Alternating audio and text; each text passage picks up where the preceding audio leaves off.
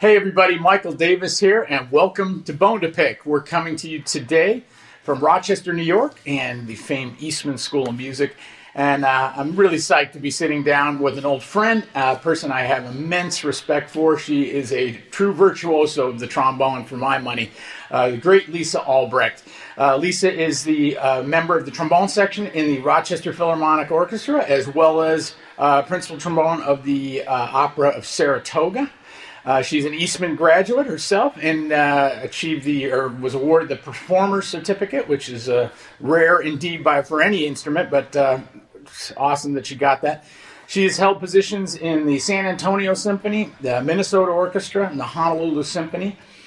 She has performed with orchestras across the U.S., Europe, and Asia, including the Los Angeles Philharmonic, the Milwaukee Symphony, the Detroit Symphony, the St. Louis Symphony, Seattle Symphony, St. Petersburg Orchestra, London Sinfonietta, the Metropolitan Opera Orchestra, and the Czech Symphony. During their 152nd season, the New York Philharmonic appointed Lisa the assistant principal trombonist, and she became the first woman to serve in the brass section of the New York Philharmonic. She's active as a chamber musician. She has performed and recorded with Summit Brass, Burning River Brass, Excelsior Trombone Ensemble, Proteus 7, and she is the founder of the Hohenfels Trombone Quartet. This is the thing that really upsets me, because she has an unbelievable resume as in the jazz and commercial world, in addition to what she's done in the classical world. She has performed with Sarah Vaughan, Tony Bennett, Joni Mitchell, Wynton Marsalis, Elvis Costello, Seal, Henry Mancini, Burt Bacharach, Audrey McDonald, just to name a few. She's performed on numerous Broadway shows, and she's recently released her solo CD, Sound and Resound, which is a beautiful project, and I encourage y'all to check that out. Really, some amazing playing. She has taught at the Eastman School and Juilliard and University of Texas, San Antonio. She now has a robust private studio. She is an avid climber and licensed wilderness guide, which I had no idea about, and now I do. And Lisa, thank you so much for coming over today and sitting down and talking about your incredible career. This is going to be so much fun. Yeah, I'm looking forward to it. Thanks for the great intro. Wow, I'm humbled by you. It's easy. I was just looking at all your accomplishments. So, hey, let's start from the beginning. Talk about maybe growing up in upstate New York and maybe some of your early musical influences that got you steered in the direction of the trombone. I don't have any other musicians in the family. Okay. Well, maybe a couple amateurs, accordion players and stuff like that. The crazy grandmother. But music was always in the house, always being played. And I'm kind of glad for that now, because I have that context of knowing the music of Tony Bennett and stuff like that, knowing the American Songbook. So I don't know. I just, like most of us as a kid, just couldn't wait to get my hands on an instrument. So it just happened to be the trombone. That was your first instrument then? It was, and I was the last kid in line to pick instruments, and that's how it happened, because they needed trombones. It's a true story. Yeah. It's funny. Larry Zalkin said the same thing. Right? When your last name starts with a Z, you're going to be last in line. That's just the way it is. But anyway, I digress. Continue. So I was lucky growing up, about 45 minutes down the road here, the Eastman diaspora of Remington students. I had a Remington student, Al Baumwell, was my first teacher. And really a master teacher, and he made everything work right for us. He made sure we didn't have any bad habits. He made things exciting and fun, and we had a great band program. All the kids could play well on their instruments. Wow, okay. So, just by osmosis, I feel like I had a great start. Interesting. And was it kind of a foregone conclusion that you were going to go to Eastman, or No, in fact, it wasn't even a foregone conclusion that I was going to go into music. Oh, okay. I was kind of late on that decision. Okay. I think I was always thinking, I'll go into science or something. I really like that, And music was fun. And then I realized I had to know a lot of math to do science. And I was like, I think I'll forget that for now. Not my forte. So, at the last minute, I thought, this might be the best bang for my buck. I seem to be good at this music thing. And luckily, Al spoke to my parents, because they were freaked out a little bit, like most parents get. Yeah, of course. Is she going to be able to make a living? And I don't know, I just kind of focused on it. And Eastman was the place. It ended up being the place. And I did really want to go here, but I was the first kid in my family to go to college. Wow. So it was a big deal for me to come to Eastman. And I was like, nose to the grindstone. You know, I worked really hard here because I thought, I've got to make the most of this. Yeah. Well, clearly it paid off, and you did amazing work. Who were some of your teachers at that time? I know you studied with, of course, with John Marcellus, as did I. But I know you sort of studied with George Osborne. I studied with George when I decided I was going to audition for music schools. Okay. And he was fantastic. Yeah. You know, he was such a gentle guy, a gentleman and a gentle soul. But, you know, he could really, another side of him could come out on the trombone. He had some power, and he had the refinement. But he was just a wonderful teacher that he gave me exactly what I needed to kind of blossom into a kid that could maybe get into music school. Wow, okay. I really liked studying with him. Yeah. It was always great to see him over the years. Yeah. And then I pretty much studied with Doc until later, after I was a professional. I took some sessions with Jacobs, and that really helped. How was that? It was great. I mean, it was... It almost didn't happen because, you know, he was not well. And I flew all the way from San Antonio to Chicago to see him. And I get there and I get a call. I don't know if I'll be able to make it today. And I'm like, well, okay, Mr. Jacobs, I hope you can. I'm here. Wow. And it was kind of just the thing I needed at the time. I was taking a lot of auditions at that time, having a lot of runner-up syndrome, and I just wanted to see if I could get over the hump. And and he really took me to another place. Yeah, that's cool. I can't remember who told me the story, but they called Jacobs for a lesson, and he gives them where the address where to meet him, and then the last thing he said, and cash is preferred. I don't remember that part. I love that. It's just... I do remember walking down the hallway waiting for him, and I came upon a door, no kidding, and on the door was painted the William Shatner School of Acting.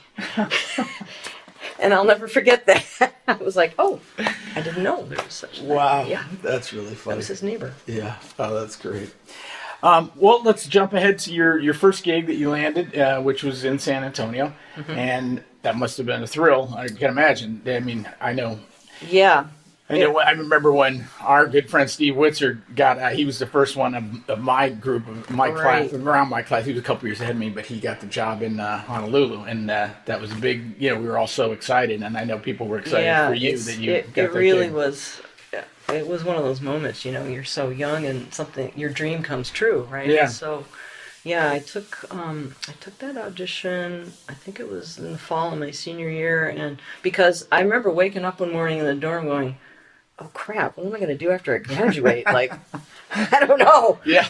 I had just given my senior recital, and so I said to Doc, "What should I do?" He's like, there's an audition in San Antonio. He gave me the international musician. You should take this. It was like a couple weeks away. And so I did, and I just was, I had that experience of I didn't know it at the time, but when you're in that zone and you just set them up and knock them down, and it was just that day for me. Wow. A couple days, whatever it was. So, and actually, the story about that audition is that I almost didn't go.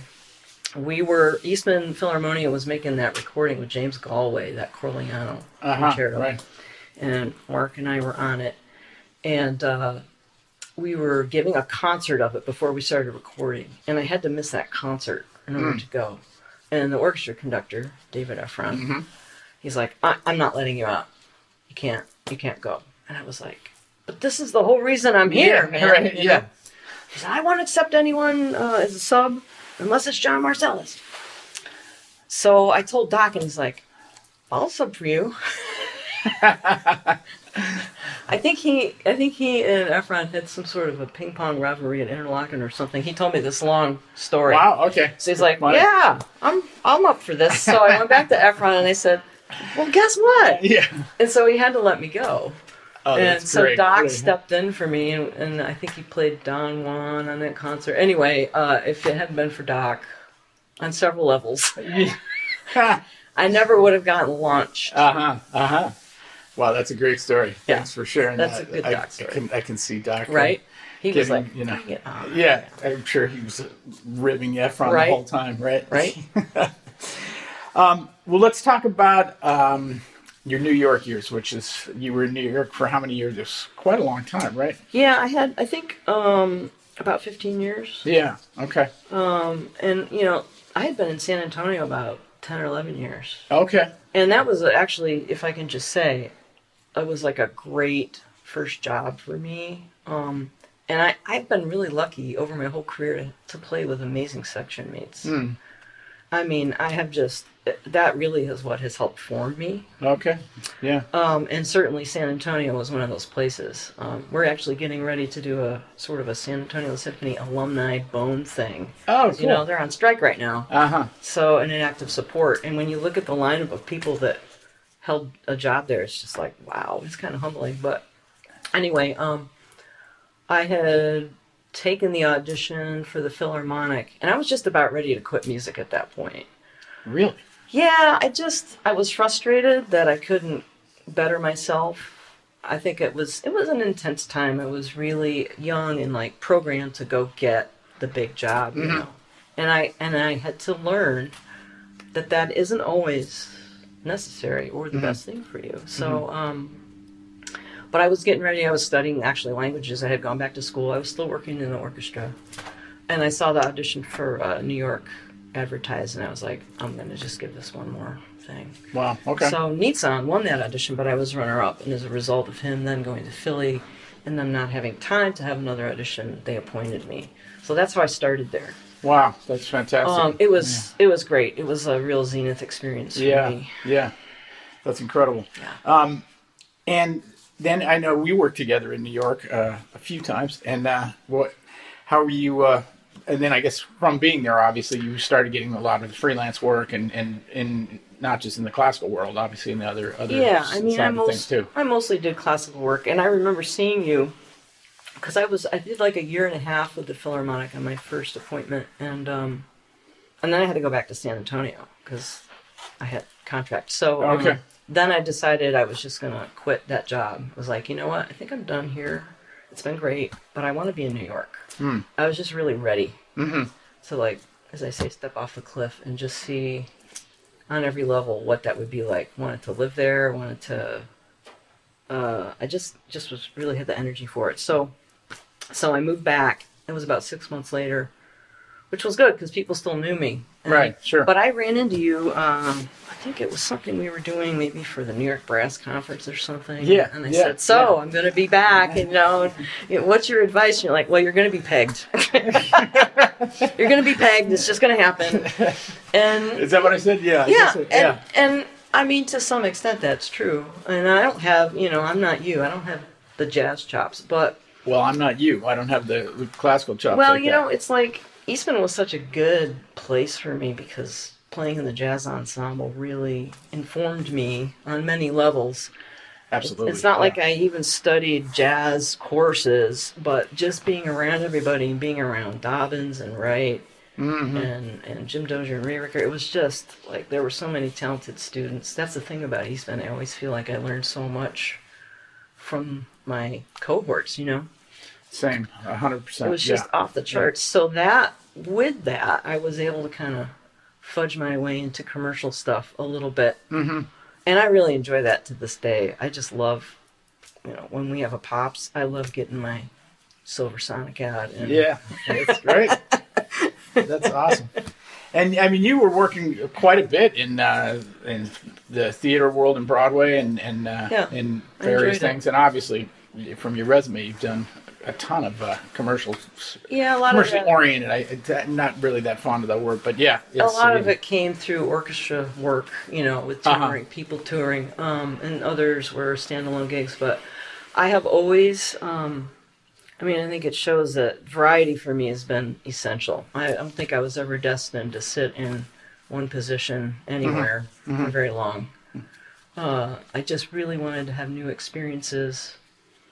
Even the orchestras I played, the different styles, you had to transform yourself to play, a certain way, one place, and I enjoyed that. Yeah, that's. from the jazz commercial side of things, you forget that looking at your guys' world, you forget that each orchestra plays its own way, and you have to fit into that stylistically as well. Yeah, it's good, super good point. It's surprising I've ended up some of the places I have. I think. I listed many of the orchestras you played. So many, it's very impressive. What are some of your favorites that you've? Obviously, I'm sure you've enjoyed. You sounds like you really enjoyed your time in the New York Philharmonic. Yeah, it was a really exciting time. I mean, there was to play in an orchestra of that size and refinement, and also the risk taking in the playing there. Just was like you could really be so thrilled in a performance. Plus, you had great conductors for the most part, great soloists. It just was. I was like a kid in a candy shop, But I think it's so interesting to try to answer this question because I can't think of like a performance or even sometimes a conductor. There are those that stand out, but I always feel like it's kind of like the section I play in that really is memorable to me. Oh, okay. You know, that's where I have some of the best memories of performances. The Minnesota years were great. I say years. I mean, I played there for a year when Doug was in Cleveland, but I've subbed there a lot over the years, and that is just, for my money, one of the finest orchestras I've ever played in. Wow, okay. It's a great group of people. It's easy to sit down and work there.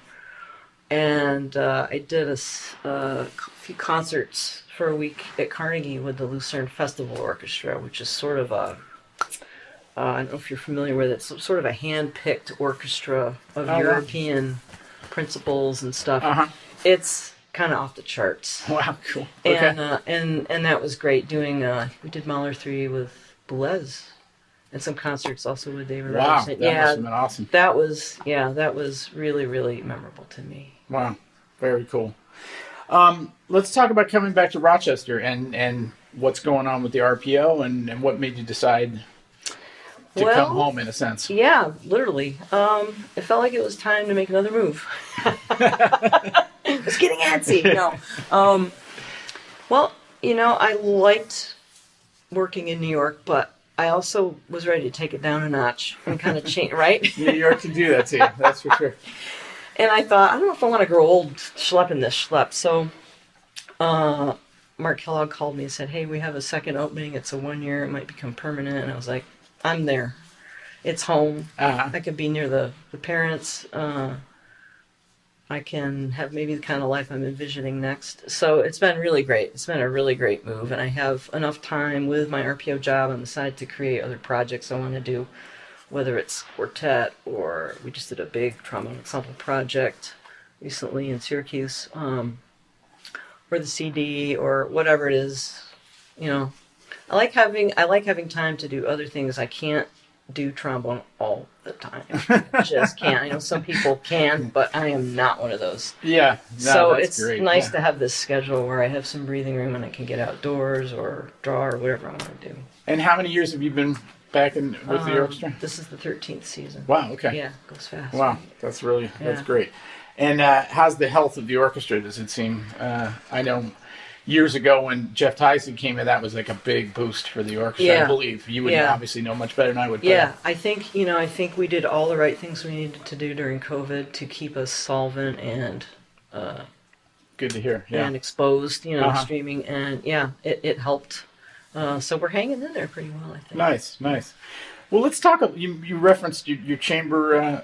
It's almost like a parallel career in chamber music and your solo CD, which again is wonderful. I was checking it out. So much. Such beautiful playing, really. Thank you. Really something to be very proud of. Maybe share some of the things about Hohenfels or any of the chamber groups you played with. So many of them that.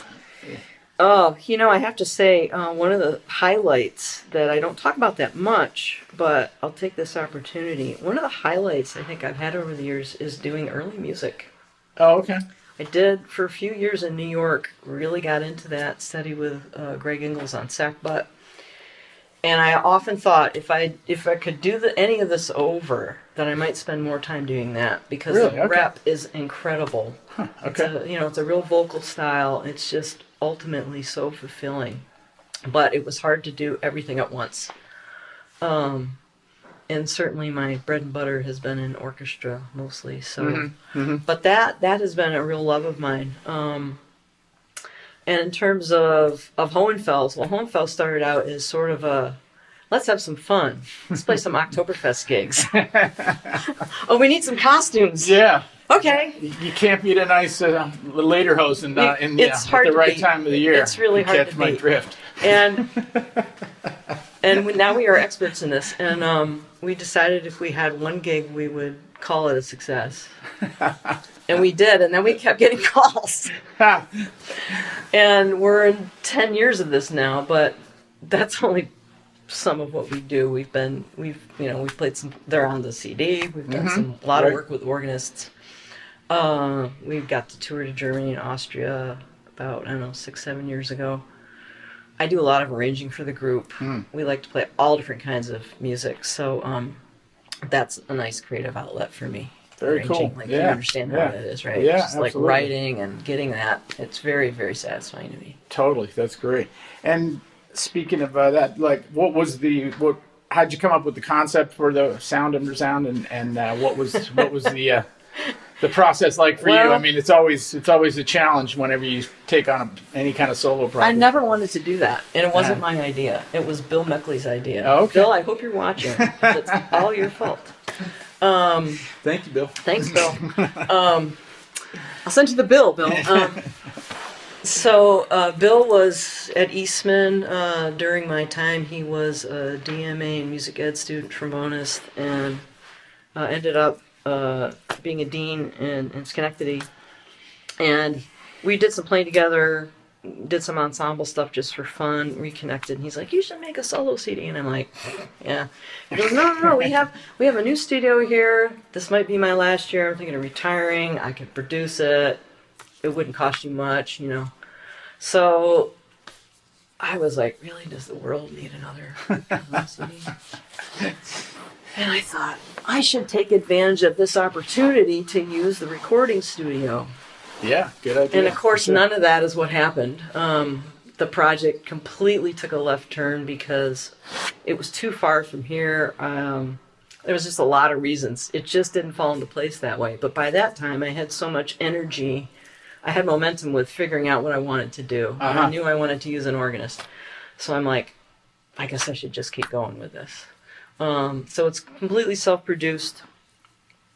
If you can get a label, get a label. It'll save you a lot of time. It was a mountain of work. It was more work than I ever imagined. But now on the other end, I'm glad I did it. Yeah.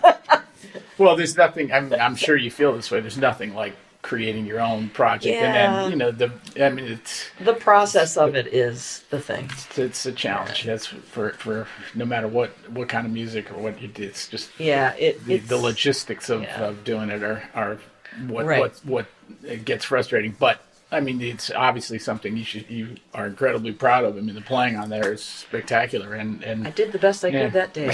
Well, it was a good day.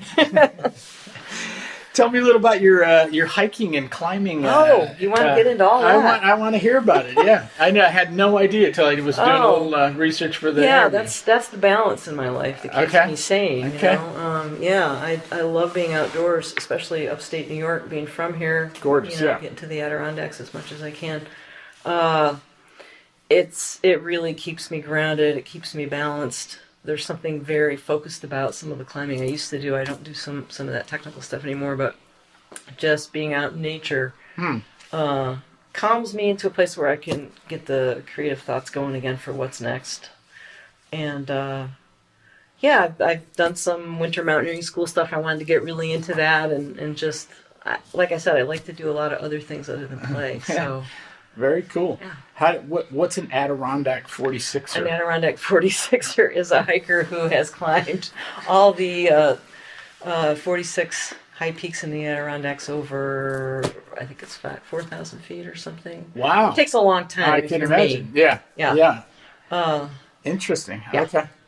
I thought at first I'm a huge San Francisco 49ers fan. I thought there was some relationship to that, but I can see not at all. Struck out on that one. No, it's a lot of mud and and ice and grit. Yeah, it's It was an accomplishment. I'm fairly proud of that because it was such a physical accomplishment. And I was always that kid that getting out of gym class for band and they hated me. Sorry, I have a dress rehearsal. So to be able to do something like that is kind of like... That's awesome. That's great. Lisa, this has been so great just to spend some time with you and get everybody introducing our fan base to you. Most of them, I'm sure, already know you, but to get to know you better and talk about your career, it's been a real treat.